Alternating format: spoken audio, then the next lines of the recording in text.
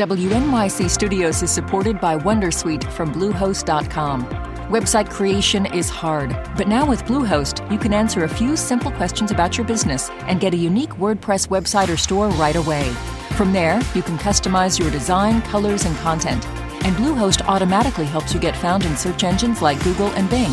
From step-by-step guidance to suggested plugins, Bluehost makes WordPress wonderful for everyone. Go to bluehost.com/wondersuite. Listener supported. WNYC Studios. Hey, Lulu here. Whether we are romping through science, music, politics, technology, or feelings, we seek to leave you seeing the world anew. Radiolab adventures right on the edge of what we think we know. Wherever you get podcasts. Good evening, and welcome to NYC Now. I'm Janae Pierre for WNYC. I am concerned. It's alarming, and I didn't realize that sidewalks could just erode like that.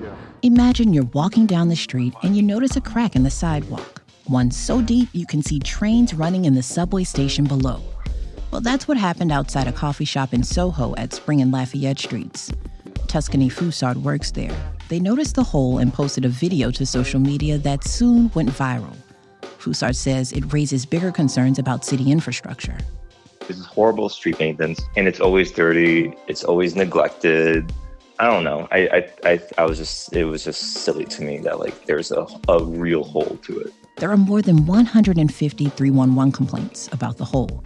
Officials with the New York City Department of Transportation say it needs the MTA to repair the Spring Street subway station before it can do anything. The MTA says it's investigating. Now to New Jersey, where the funeral for Lieutenant Governor Sheila Oliver is set for Saturday in Newark. But beginning Thursday, there will be 3 days of events to honor her life and service. WNYC's Nancy Solomon has the details. First, Sheila Oliver's body will lie in state in the rotunda of the Capitol in Trenton. Then it'll be transported by honor guard to the Essex County Historic Courthouse on Friday. The public is welcome to attend either viewing. On Saturday, an official state funeral and memorial service for the Lieutenant Governor will be held at the Cathedral Basilica of the Sacred Heart, one of the largest cathedrals in North America. Oliver died last week at the age of 71 from an undisclosed illness. Governor Phil Murphy will speak at the funeral. He's ordered flags in New Jersey to fly at half staff for a month and will have a portrait of Oliver installed at the State House. Stick around. There's more after the break.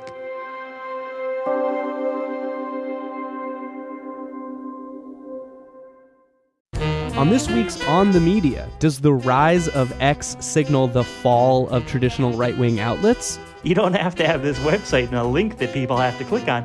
You can just say stuff, and he can get attention. You don't need to be Breitbart to do that anymore. Also, what does decolonization really mean? On this week's On the Media from WNYC. Find On the Media wherever you get your podcasts.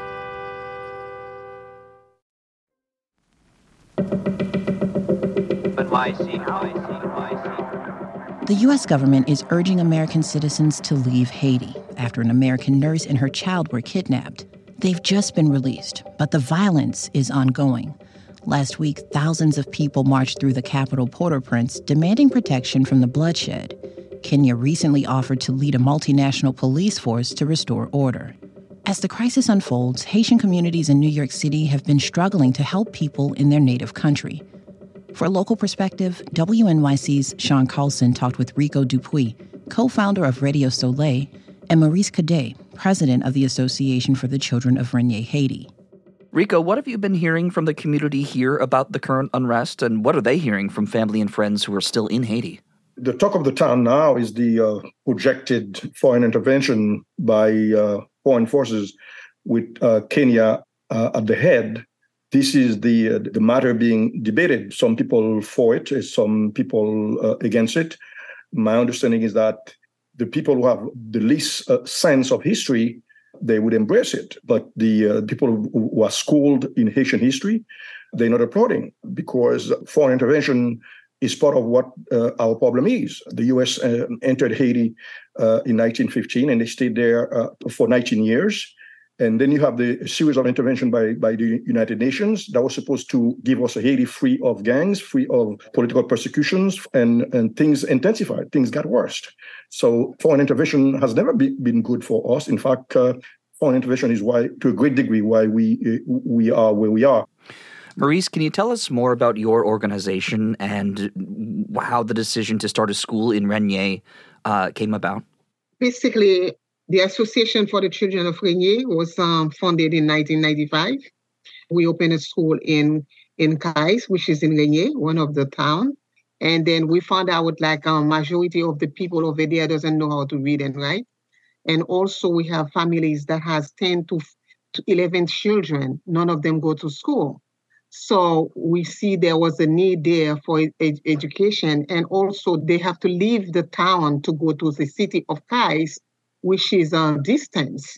And some of them doesn't have parents over there in the city of Cais. And then those that could afford it go send people, the children, to the city of Cais. When the majority of the girls, they come back pregnant. So there was a big need over there for education. How has the unrest in Haiti affected your work? And are you still able to send resources to the school? It's a big problem for us because not only we cannot go to visit the school, to visit the students, to visit the staff, to have meeting with them. We have to conduct everything on Zoom, on WhatsApp, and sometimes because they don't have electricity over there, and sometimes the WhatsApp, you have the communication keep breaking and everything you don't hear well. It's not conducted the way we expect it to be conducted. And in addition to of that, we send school supplies and clothes for the students and meal for the kids. And those things doesn't reach the school at all. So it's a big thing. And the teachers also, that some of them come from the city of Cais to go to teach the kids, they cannot come because of the insecurity. What have you been hearing from students and teachers who are on the ground in Renier right now? Basically, everybody that is in Haiti is afraid for their lives. It's like they go to sleep at night. They don't know if they're going to be alive tomorrow. That's the way it is. That's the way it is. And these kids, they cannot afford laptop. Well, they cannot afford to have classes, visual classes on Zoom, just like over here. Not only the parents cannot provide them the laptop, but also there is no electricity over there. Rico, has the Haitian community in New York City been coming together to support each other during these times? The diaspora, to a great degree, they carry the brunt of everything. So whatever they used to send to their relatives in Haiti, they had to increase it. The price of everything has gone up. If, for example, in a normal situation, you make a call to Haiti and the person doesn't answer, you wait and you make another call. But in Haiti right now, if you call once, you call a second time, the person does not answer. The first thing that comes to your mind is, did something happen? Was that person kidnapped? It gets to that point.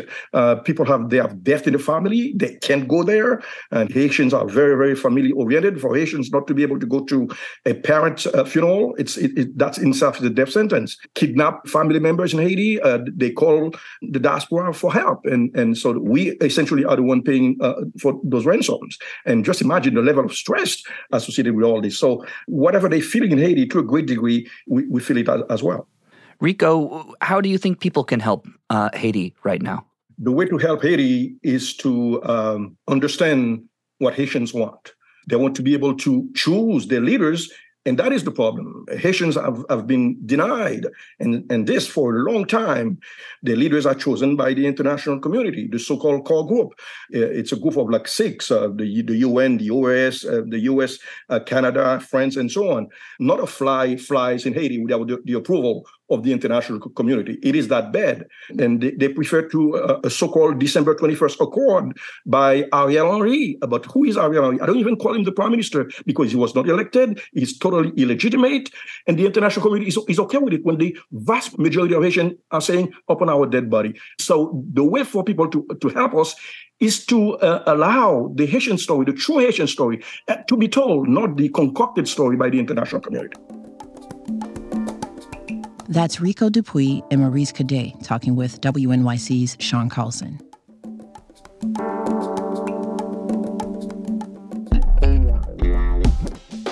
Thanks for listening to NYC Now from WNYC. Catch us every weekday, 3 times a day. We'll be back tomorrow.